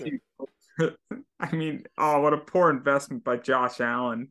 What a poor investment. I think Josh Allen bought the team for like $6.4 billion. What a poor investment. Like no, it's not a poor investment because even if the team sucks, even if the team is terrible, it'll still make money because it's an NFL franchise. Like NFL is godly down in the United States. Like it's unbelievable. But so as an investment, it's worth it. It's just an investment you don't talk about. You're like, how do you afford this? My NFL franchise. Which one is it? I don't want to say. Why? Because then they'll have the same thought I have. It's a small world after all. Everybody beats them. Just the way it is. Oh man. Maybe the answer to me earning my money back. I don't know. That's it. That's like, hey, listen, it's one of those where you gotta look at it honestly and go to yourself, like, look, like they're not a winning team, but that doesn't mean much. People still go out and see them, right? And the NFL is the biggest show in the United States every year. So you have to. I mean, that's a good investment. Now, again, you like it when your team wins because when your team wins, it's way more fun. But right. I mean, I'm a Giants fan. We had a bunch of good years with Eli. We won 2 Super Bowls with Eli, and those were fun. Those were fun games. I mean, sure. you can't. I mean, if you look at some of the best Super Bowls, you got to put those 2 games in the top 20. You wrecked Brady's perfect. You wrecked Brady's perfect season. I mean that will always be your legacy. Remember, it was 18 wins and 1 Giant loss. That's right. That year they played the Giants right before. And what was crazy is that game, the Giants almost beat the Patriots in that game in the regular season. And then the rematch was up in the Super Bowl. And oh my God, everybody thought that it was going to be the perfect season. And what a freaking spoiler that New York team was. And then was that the one where Michael Strahan retired after, I think, or did he retire? Yeah. Yep. They won. Tom Brady would give 2 Super Bowl rings for have a perfect season. Oh my God, he would give up 5. He would have given up. No, you wouldn't give up 5. You give up 2. You give up 2. He wouldn't give up his he wouldn't give up most. Some of them he wouldn't give up. His first one he wouldn't give up. His one with Tampa he wouldn't give up. The one he did the comeback with Atlanta he wouldn't give up. Right? He's got some really good memories in the Super Bowl. Just that one is the one that got away. That one's the one that's just like. And then the second one was great too because it was obviously the rematch, and that was exciting. What was that, like 3-4 years later? Yeah, so there you go. Like it's one of those where you gotta look at it honestly and go, now you don't give those up. But maybe you give that one you beat the Rams that 1 year, that was defensive, like whatever the fuck that Yeah, the was. Rams. Nobody even cares about them anymore, anyhow. Yeah, exactly. Aren't they a truck? I mean, I'm so They kind sorry. of are. They kind of are. All I know is that Tom Brady has an autographed card right now in a Topps baseball set, which is the weirdest thing ever. And then Topps just did something with Bill Belichick if he coached the Expos. And Yep. so he signed a bunch of cards and he said, I know Tom can catch, but can he hit? And on Yeah. one of the cards. And so like those are included as bonus cards. And so I'm hoping I pull one of those because that'd be sick to Yeah. pull something like that from Belichick. Because I'm not saying I love Bill Belichick, but I have to admit it'd be kind of funny to have that in a card. You send that thing off to PSA DNA, Beckett, signed, grade. Oh, it'd be great. So I'm a big This, card collector. so this is Belichick's last year probably with the Patriots. You know that, right? And then the Giants are going to hire him right off the spot. They are. No, they're not. I don't think they would do that. Yeah, that's right. It's like, please come to New York. It's like, I don't know if you'd want him to come to New York. But it might actually complete the circles. I think Bill Belichick, I think, was a coach, like an assistant coach on the New York Giants at one point. I think he was, if I'm not mistaken. Yeah, but okay, so the one thing that's been made apparent about Belichick, he's got so great defensive mind, but from an offensive standpoint, his relationship with his players isn't always the best. And when you're looking, and you guys, let's be honest, you're going to have a new quarterback starting next year, probably. You don't want someone to wreck his confidence. And I'm not sure Belichick's the guy for that. So I think that my favorite take was Nick writes today. Know where he goes next? Tampa Bay. Do what Tom Brady did. I'll win a ring here too. You know how funny it would be if he did actually won a ring in Tampa Bay? It'd be That would be brutal. amazing. I mean, Bill Belichick is one of the greatest coaches of all time. Sure. I mean, you can't what he won 5 with New England. I want to say Six. 6. Six. Because Brady has how many rings? 7. 7. So Brady won 6 with New New England, England. right? Correct. And he won 1 with Tampa, Correct. and then which means I mean Brady's the goat of all time, right? Yep. So that is what it is. Does Brady have the most Super Bowl wins, or is there somebody ahead of him or somebody tied? He has the most. Because doesn't a guy have 6? Nope. Closest is Montana with 5. He broke the record with New England. That's crazy. Mm-hmm. It's wild. It's just wild. I mean, oh man, The it's greatest crazy. of all time is Tom Brady. That's undeniable. So I want to ask you questions about your podcast class because obviously I'm a podcaster, and I'll be Sure. honest. My biggest issue, and I say this, is that unfortunately in our society it is hard to find good information, and also when people are first starting out, it's very complicated on where to go for guidance. I mean, when I started podcasting 10 years ago, I went to Barnes and Noble and I bought Podcasting for Dummies. I mean that's what I did, and then I also did Trial by Fire. Well, yeah. So I don't think you disagree with either of those 2 points. And so what is this like? Because at this stage, I'm not saying podcasts for dummies is a bad place to start as far as a book, but I also feel like it doesn't show you or even give you more insight information because I think things have changed. And so what is that like for you? Because I think there is that issue now where there needs to be, I guess, a little bit more insider information, if that makes sense. So one of the things I talk about in the course is what kind of show do you want to make? And I ask that, and I go it from the point of view of time. Let's see. I'm going to look at this clock here. We are approaching 90 minutes right now. We're approaching 90 minutes of the conversation. We probably got another, based on the way this conversation is going, probably another 15 minutes or so before we wrap up, give or take. Right? So there's a very particular audience that listens to a show like this. This is someone that's so like a guy like you who's working in an office looking for somebody to listen to for a long period of time. this is the show. This is the kind of show for you. If you were working out or doing a small assignment, this is probably too long for you, right?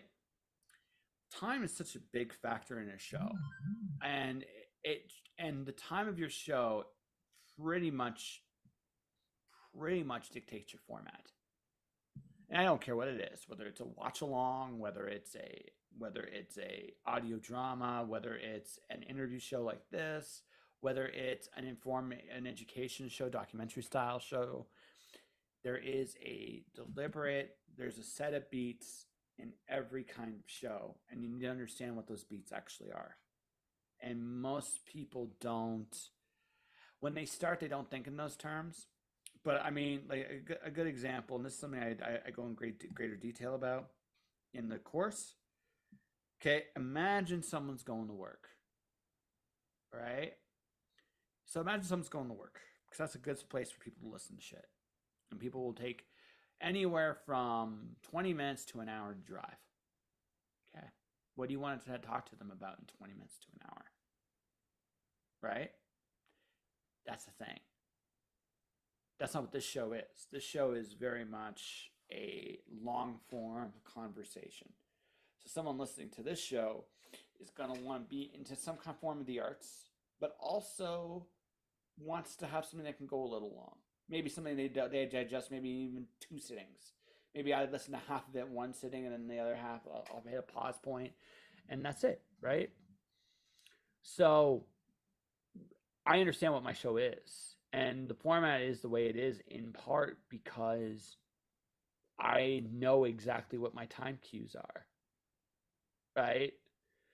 And that dictates everything for me. Now, this is just one aspect of it. It's not the only thing, but it's an important thing because based on that information, you know who your targets are. No, it makes sense. I mean, what I find for my show, hour 15 is perfect. Mm-hmm. And also, though, it depends who you have. So if I have somebody who is 90 and they've been writing comics for 50 years, and I know they're at the end of their life, I might say, look, we're going to go for as long as they want to go, because at the end of the day, this might be their last interview.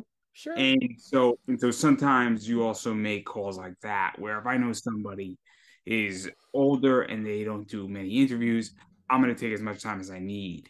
But what I found that works really well on a viewership level for me is an hour 15. Sure. That works because, again, it's a long form conversation, and it's probably somebody's listening at work, or they like the subject matter, especially with voice actors. So if I just had cutting up and interviewing and editing my John Swayze interview. He's the beer guy in Dazed and Confused, and he plays Sir Crocodile in One Piece. Somebody who's listening to that interview is going to sit for the hour and 15 minutes because they like John Swayze and they like the roles he's done. So it's very subject matter driven, that interview. And it's tagged appropriately when it's re-released and pushed out there. But I also understand that if that was a 6-hour thing, nobody in their right mind is going to listen to it. But that's what I 6 hours, maybe not 3, possibly. I mean, but again, it's who do you want to listen to it, right? I mean, everything has a purpose. There's a formula to your show, whether you realize it or not. And I talk about this, and whatever that formula is, you're going to follow it for the most part. Like, you're going to break the rules sometimes, but sometimes it's good to break the rules. No, because I think that, obviously, and what I understand is that when I first started, this probably would have been helpful to me in certain ways, because when you're coming into a new medium, and I've had this discussion about a bunch of stuff, not just your class, but a bunch of classes, is I'm like, man, I'm 10 years in, and when I first started, boy, this would be helpful to me to give me an idea. But this isn't just for people just getting started either. I mean, this is I mean, it has some stuff definitely for getting started stuff. I would say that is my primary thing, but even someone that's taking it, that's done podcasting, right? Based on this chat, I'm not sure, like, for example, time cues, formula, audience, like, I'm not sure that full connection was fully made until we just had this chat briefly, right? But there is a connection there. So what I do is what I'm also doing is for people who've done more than the average Joe is I'm going to go into details about when to break the formula for your show, why to do it, why where how to find your target, right? There have been weeks on this show. I up until like mid last year, there was a point I was averaging 2,000 downloads a week. Like I hit that point. So I understand exactly what it is I can hit. I can understand exactly what happens when people also, one of the things I'm going to talk about is how to turn people that hate you into your biggest fans a little bit, because there's a little bit of that. That reality is going to rear its ugly head. I had a guest last year I interviewed, and apparently, when it was over, they went behind. They said some terrible things about me to a lot of people behind my back. And I was like, because we ended up talking about some things that made them very uncomfortable. Just the way the conversation went. Now, the funny thing is, looking at it, is that individual could have just told me to stop having. Can we change directions in the conversation? And I would happily have done so. It didn't have to stay there, but that's what happened. And but I also learned from that. It's like these are things that have happened. Is how do you deal with people that hate you? How do you deal with people like? How do you deal with people that are how do you deal with guests when you bring them in, even if you don't regularly do guests on your show? Like some of the bigger things. I've done a podcast long enough to go, and I've done other shows as well, where it's just like, okay, these are why you want these things. And even if you've done podcasts in like yourself, I would say that where it's handy for you is you're going to get a refresher on some things you already knew, but you might approach your show when it's over in a different light than you did before. And even if you've done shows before, What if I want to be in the dark? then go be in the dark. Sorry, I'm I'm good with sorry. that. I'm sorry. It was just too easy. It was just too easy to say that joke. Yeah, but it's okay to be in the dark. I'm not going to tell you what to do. I'm just like straight up, just like for someone like you, I'd be like, okay, I have 8 modules. Probably modules 1 through 4 you won't give a fuck about because they're the basics. But modules 5 through 8, yeah, I Because think you would. you know Yeah, why I'm asking, because this is where this gets interesting, right? Is that at a certain point, it's like, cool, there is a podcast class and I know the basics, right? Like, great. What's a podcast, right? It's a fair position to start at. But then does this differ? Because I've taken classes before, not on this, but on social media. I'm like, great. The first 10 hours of this didn't help me. And then hours 11 and 12 were game changers, right? yeah, And I'm like, okay, I just spent $20 and the last 10 hours have been nothing for me. And then we get to hour 11, I'm exhausted. I'm like, man, this was a waste of my money, motherfucker. And then I'm like, oh, we got to something useful, because there's people who are seeing your stuff out there and they're like, cool, this is a podcast class, but I'm already a podcaster. Where does this shift up for me? And that's really important, because, again, this is where I think this is interesting, because yeah, I'm sure you've bought books and I'm sure you've taken classes and you're like, I know A, B, C, but I did not know D and E. And like I bought a book for $12 on one of these things. It was a funnel, and the book has financially changed my economics because it taught me about drips, yeah, which is a dividend reinvestment plan. yeah. Completely changed my perspective, and it will make me in the course of my life anywhere from $1 million to $3 million in the Mhm. next 35 years, which is insane on a $12 book. Yeah, So that's why I asked this question, because I think that that's a real thing that people need to understand. yeah, Is that yeah. I mean, yeah, I do have basics. I would say like half the course is the base is for basics, but the other half is bigger stuff, like stuff that if you've done the show a while, maybe how to change it up, how to do some stuff. Also, and the last one is almost like it's a beginner slash. Going back to something we said at the very beginning. How do you get artists to talk? right? Self-confidence issues with yourself and your guest. The biggest thing a podcast can teach someone in the arts is to communicate, ironically enough, because you have to. Like, we live in an age today, like, there's lots of great books out there. Like, we can go on both of our Facebooks right now, and there are people that are like doing incredible things right this minute. No one's advertising, or they're advertising. Uh, did you see that? Have you seen how much shit has gone on with that cover? Oh my God. Did you see yeah, we're talking about the best cover ever created, right? Yeah, fantastic. The X Force cover, yeah. Oh, I love it. I love it. I think it's the best cover ever created. I see. I have a theory about it, but I was getting annoyed because I was watching comic book professionals, some people I respect, trashing this thing, just trashing it. I'm like, okay, I'm I'm gonna a give free. you in a sec though. Continue. Yeah.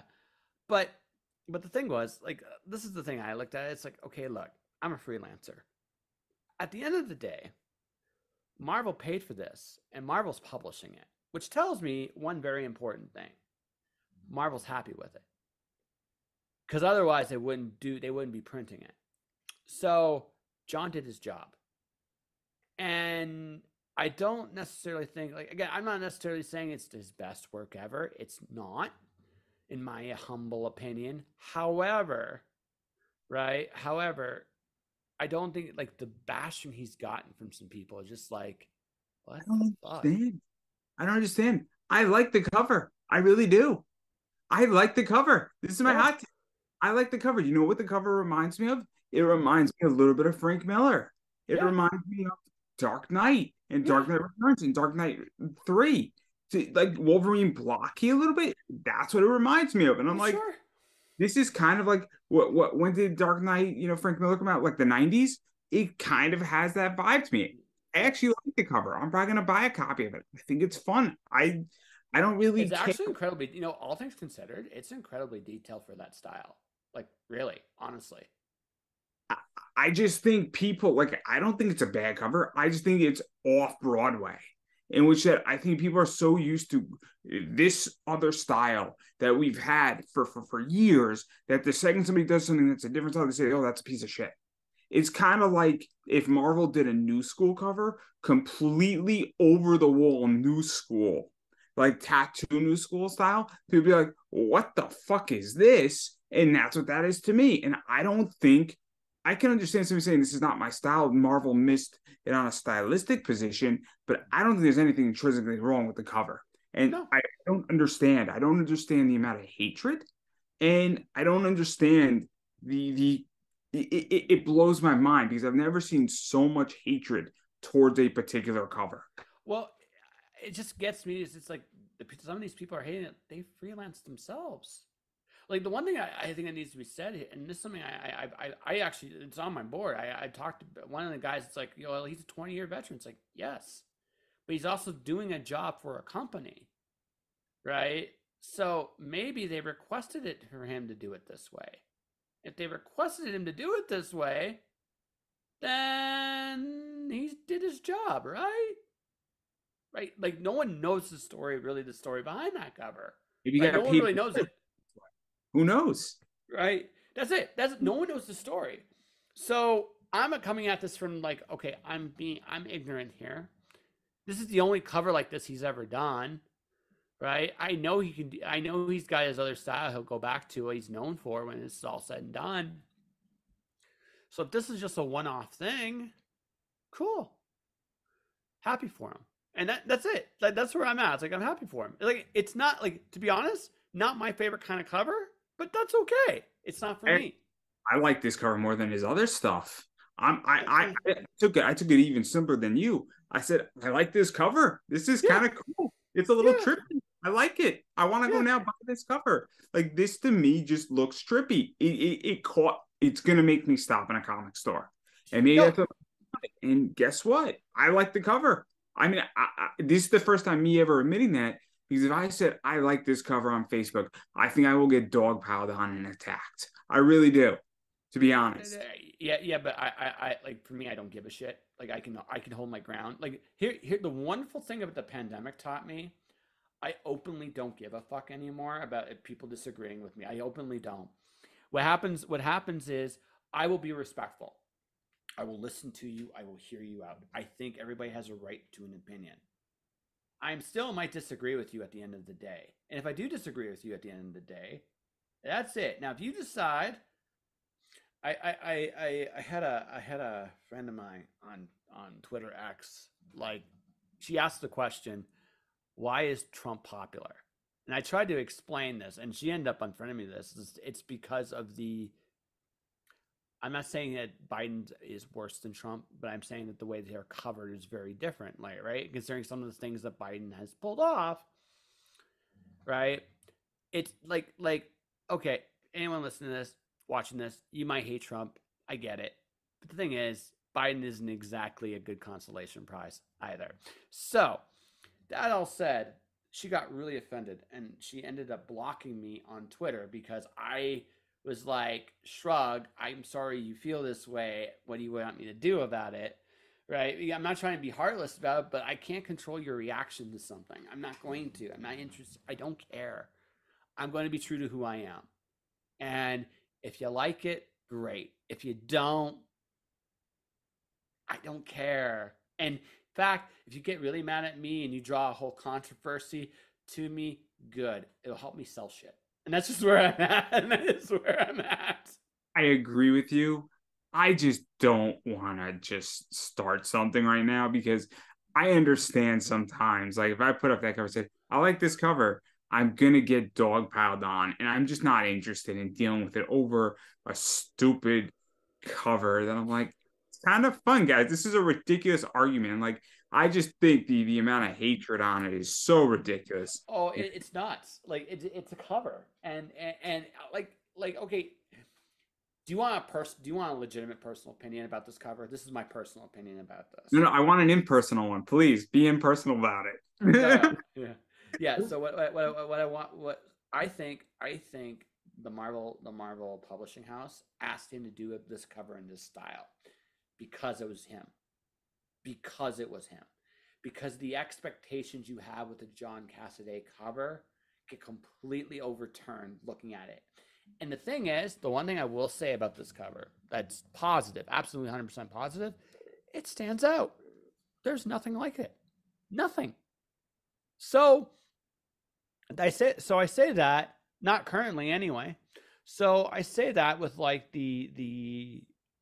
and so if you're a creative that hates that cover, my comment to you is twofold. It got a reaction you can only dream of. And honestly, you got a reaction you could only dream of. You want people to have a positive or a negative reaction. But two, man got paid to do artwork. It's what we all dream of doing. Let him enjoy it. Oh, I mean, honestly, Yeah. I would have not been looking at this cover.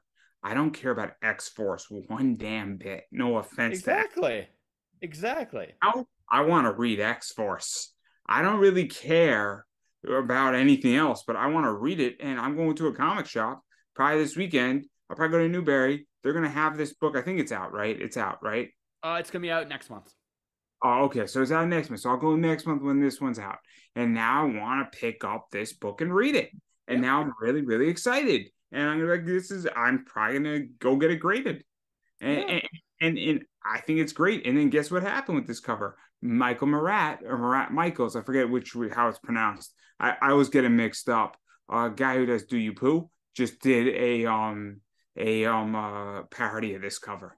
Yeah. So this book is now going to be parodied, in which it would do. I would expect a bunch of Kickstarters to copy it. I expect that this book is going to be a copied book and made fun of, and I expect it, and I'm looking forward to it, and I think it's going to create its own category, and I'm super excited for it, and I love it. I'm going to get all of them because I think this cover's hilarious. I think it's great. I love it. I love this style. In fact, if I do a book, I want this style on my book. I love this style. I absolutely love the block Frank Miller sort of 90s, not shittily drawn, but drawn in that rougher style. That'd be a good way to say it. I like that style. That style is what got me into comics. And There you so go. great.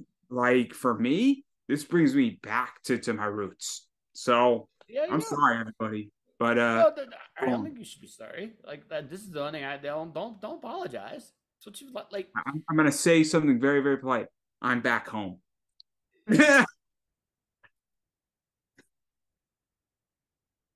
Yes. No, I bring it up like this because I don't apologize. Like again, at this point in my life, like again, the one thing the pandemic taught me is that people, you gotta make, like, honestly, stand for where you stand. Don't worry about it. If people are going to use that as an excuse to walk away, let them walk. It's honestly better for everybody involved. And that's it. Like, I'm not looking necessarily to start a fight with anybody, but I'm also like, you know what? This is what I think. Don't like it. That's fine too. I'm not I'm not worried about it. And then people want to get pissed off and really want to react to it. It's like, okay, listen, react. We'll go. I'll hear you out. Oh my God. All I'm gonna do is I'm gonna put that cover when I say I'm back home. Yep. With That's a right. little lightning bolt, with a little That's right. lightning at the end of it. And actually, actually, you know what you should do? You should dance with the cover. Like, you should come back home, do like da da da da da da da da, like, just actually, it's just like, and What you do is that you get an Olympic torch and you put it at the top of the Olympic torch instead of lighting the torch and the flame on it. You just put it on there and you just start running through out of the comic shop. do do do And then it's like do you go do across state do. lines and you hand it off to somebody and then they run too. Oh, you know how funny that would be? It could So be. You could do something kind of fun with that, like just Olympic torch. It's like, that's a bad cover, and then you have someone go, that's actually, and you actually have some people go, that's a terrible cover. Oh, and just run anyway, right? There's and some people go, oh, I love this cover, and just have different reactions to it each and every time, right? And oh and, my God. and no, it'd be great, and it'd be great, and then have people angry at the cover chasing it, chasing these people. Like that could be fun. It could be a Oh lot of my God. fun. I'm now gonna have to figure out how to shoot this. Oh my God, it'd be great. And then it just keeps growing. Oh, there's No, so many. the challenge is chase scenes. The chase scenes, you gotta have like one of those little carts. So you put your camera on and you just go down, right? And you gotta get. And the other thing is you gotta get right. The song you gotta have is dun dun dun dun dun dun dun dun dun dun dun. Like, that's the song you gotta have going with the Olympic torch passing. And you pause it long enough, that people actually comment on the cover. And make it fun, right? Make it fun. Have some people go, "Oh, this is like the worst thing ever." And then other people, it's like, "I love this cover." Actually, in your case, just hug it. Like, you just hug it real close. Then it also, like, "Oh shit, they're after me," and they keep going. Right? Oh, so many things to be done. I'm gonna buy like 10 of them. I'm watching. I'm gonna buy like 3,000 of these books all by myself just to get its sales up. Like, This book is the greatest seller ever, and everybody's like, "I don't understand." No, it's just, it is what it is. It is what it is. I like I said, as a professional, this is just me as a professional. He did his job, and you can't knock somebody for doing the job, and I really don't. And my personal opinion is he probably was asked to do it that way. That's my bet. And that in that style, he still did a really good job in that style. Now, it's not my favorite. It's not my favorite, but you're wrong. And you're just wrong because it's a great that's cover. That's okay. my favorite. Okay, and you know what? And I'm okay with being wrong. I know what I like. Okay, give me manga girls all the time. But anyway, no, it's neither here nor there. But No, but no, no, no, no. My opinion is that I don't know what he was done, but as a fan, and I took a very fan approach. I said, I like the cover. I'm yeah, sorry. I like the cover. I like weird stuff. Like, guess what? I've seen a bunch of bad movies, and I'm like, I like that movie. That movie was fun. I've seen like I'll make a real argument. I loved Fast X. I really had a great time seeing Fast X. Was mm-hmm. Fast X a good movie? Of course it wasn't. It was a horrible movie. Did I have a blast seeing it for 3 hours? Oh my God. I had such a good day. For 3 hours with my Sour Patch Kids, my soda, my popcorn in the movie theater. Oh my God, what a great day I had. So it did its job because guess what? For 3 hours, I wasn't thinking about anything else except watching a ridiculous movie. So what was the point of the movie? Was I supposed to expect Vin Diesel to give me an Oscar with Fast X? No, my expectation was X, and it gave me Fast. Yeah. And so there you go. So that's how I feel. But again, I'm sure we've alienated a bunch of people here. And I'm sure it's all right. We can only go up. We can no longer go down. I don't even think it's, again, same thing. I don't even look at it as going up or going down. I'm saying my opinion. That's it. You can agree with me or disagree with me. I don't care. And I mean that like in the best way. I'll still have a drink with you when it's over. For example, you think it's the greatest cover ever. I disagree, but you know what? It's fine. As you so eloquently put it, I am wrong, and I'm okay being wrong. We'll have a drink. I'm joking. No. I'm I know. I am joking, right? Like I'm being a little facetious too, right? I'm saying it like that because again, I just want people to understand, like, you don't.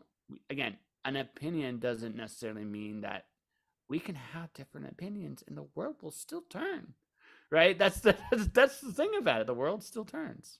But we're talking about it, and I'll say this, that we're talking about something that is so moot, and it doesn't change anything in reality. If somebody says, I hate this cover, and I say, I love this cover, guess what? If you and me can't have a beer at that point, we are in a much bigger problem. Oh, yeah. Versus, I understand when the whole Trump thing versus Biden thing, Democrat, Republican, those lines are way more defined. So obviously, me and my friends have very different political beliefs where we take different. But guess what? We also understand that is just one aspect, and we could separate that little aspect of 10% away from the 90. Other people can't do that. No. I see.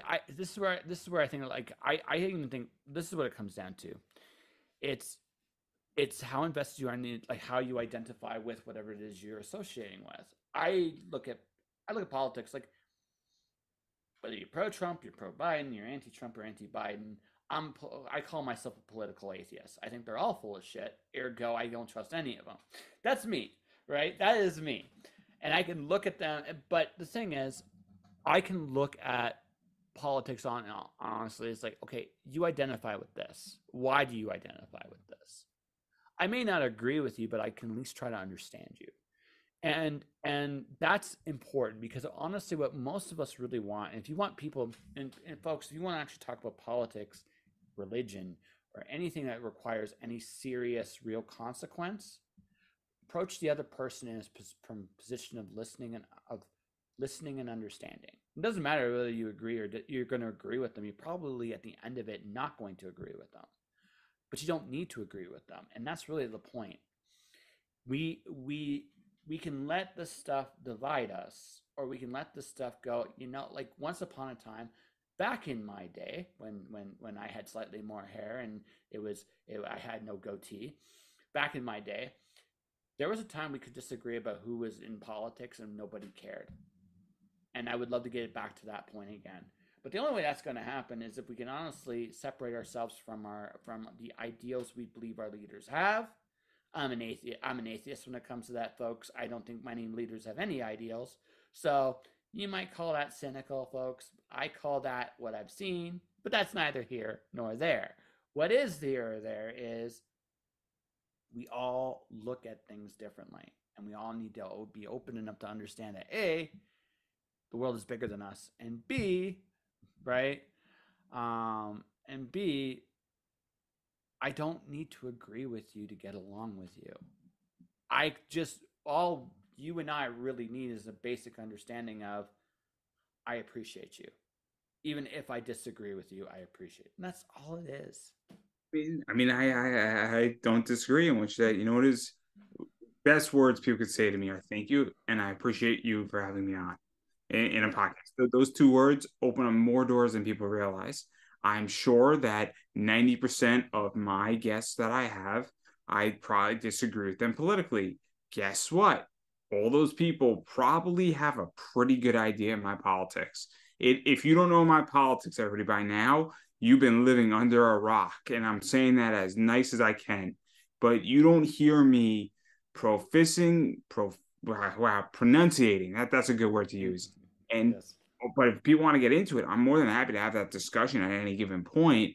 But again, I also choose sometimes not to have that discussion because I don't know if the person I'm having that discussion is in good faith. And that's what I'm looking for, is good faith discussions, Yep. and not necessarily an open bashing attack. Because I've Oh, been in those, and those are very different, where I'm like, if you want to have a discussion about something that we disagree on, whatever that topic may be, I'm more than happy to have that in good open faith. The second it becomes unopen faith, or the faith is gone, I don't know what you want to call that, but yeah, what I find. the moment the attack goes, like there's a difference between disagreeing with an idea than disagreeing with a person. And that, like disagreeing with the idea of person rather than being thinking a person's scum. Like I'm never going to say somebody that, let's say, takes a more conservative mindset that they're racist. I have that, or I'm not going to say that someone takes a more liberal mindset that they're snowflakes, right? I'm like, you're not going to do that. What you're going to do is you're going to honestly look at things and go, okay, you see things this way. Why do you see things this way? That's it. That, I mean, that it's amazing the difference. Now again, we can disagree and we'll probably have some back and forth, or maybe we agree. Maybe we agree more than we realize too. That's the other thing too. It's just we might see the same, we might see it differently, but the base reason might be the same. And that's kind of neat too sometimes when that happens. But neither here, neither there. Mr. Andrew, I think we've gone nearly 2 hours. Yes, I know. Yeah. I want to let you go to sleep tonight. What I mean by sleep is do some editing and working on Yeah. your class. Yeah. So before I do that, before I promote myself, is there anything you want to promote? Yeah. So I'm coming back January 9th for season 5, which I'm sure you'll be happily be a part of. Sure. Um, and I got about 8 people booked so far, and I have Dave Franchini from Zenoscopes coming on January 9th, and I have Jen Thomas right now coming on January 10th. So that's going to be a fun 2 days, and I got Tom Hutchinson on the 11th. So it's looking to be a really fun week that week, and I'm looking for 2, 3 more people, and I'm reaching out to them. And obviously that is conversations in pop culture. So just YouTube, pop anime comics, conversations in pop culture. And then the other thing I got going on right now is I run an eBay business. And so I sell a lot of books, and I got a lot of cool stuff in my store right now, and doing some more fun stuff. So that is pop anime comics collectibles on eBay. And yeah, I just have a lot of books, and I ship all over the world. So it doesn't matter what country you're in. If you're looking for some cool comics, cool baseball cards, basketball cards, maybe a few pop Funkos, some other weird trinkets if that's what fancies you. I got you covered. And I actually don't have it right now, but somebody sent me a free box of 50 comics. So every order until I run out of those is getting some free comics in them. So yeah, definitely check me out. And yeah, I just want to say thank you for having me on. And my social media is Pop Anime Comics. So Yes. I, anything I, with Pop Anime Comics is mine, unless I owe you money. If I owe you money, I'm going to quietly walk away as if I broke something in a store. But that's right. all jokes aside, I would like to say thank you for having me on. Again, I don't really get invited on shows, so I appreciate anybody who has me on, and I will be returning the favor, hopefully in season 5 with you. No, that would be swell. All right, folks, let's do this properly. Let's have this all go. I am doing a podcast course right now. You can go register right now until the end of the year. It is $300 if you want to be part of it. And it will go up next year. I give you a little hint. I'm going to teach you guys how to create a show. It's on I've just put it up there, jpentalresco.wordpress.com/podcast course. If you are interested, the basic building blocks building a show are the first 4 modules. The last 4 modules are a little bit more advanced stuff. Everything from show formula, reaching an audience, building confidence, right? And also guest etiquette, which is something that I think, is a good thing to talk about on both sides of the equation. You as a host, them as a guest. So, and maybe 1 or 2 more things, depending on how many people sign up. But anyways, take a look at the link there in the description below. And for everybody watching, everybody listening, thank you for watching. Thank you for listening. Stay inspired. Keep shining in the dark. And I'll see you guys next time. Josh.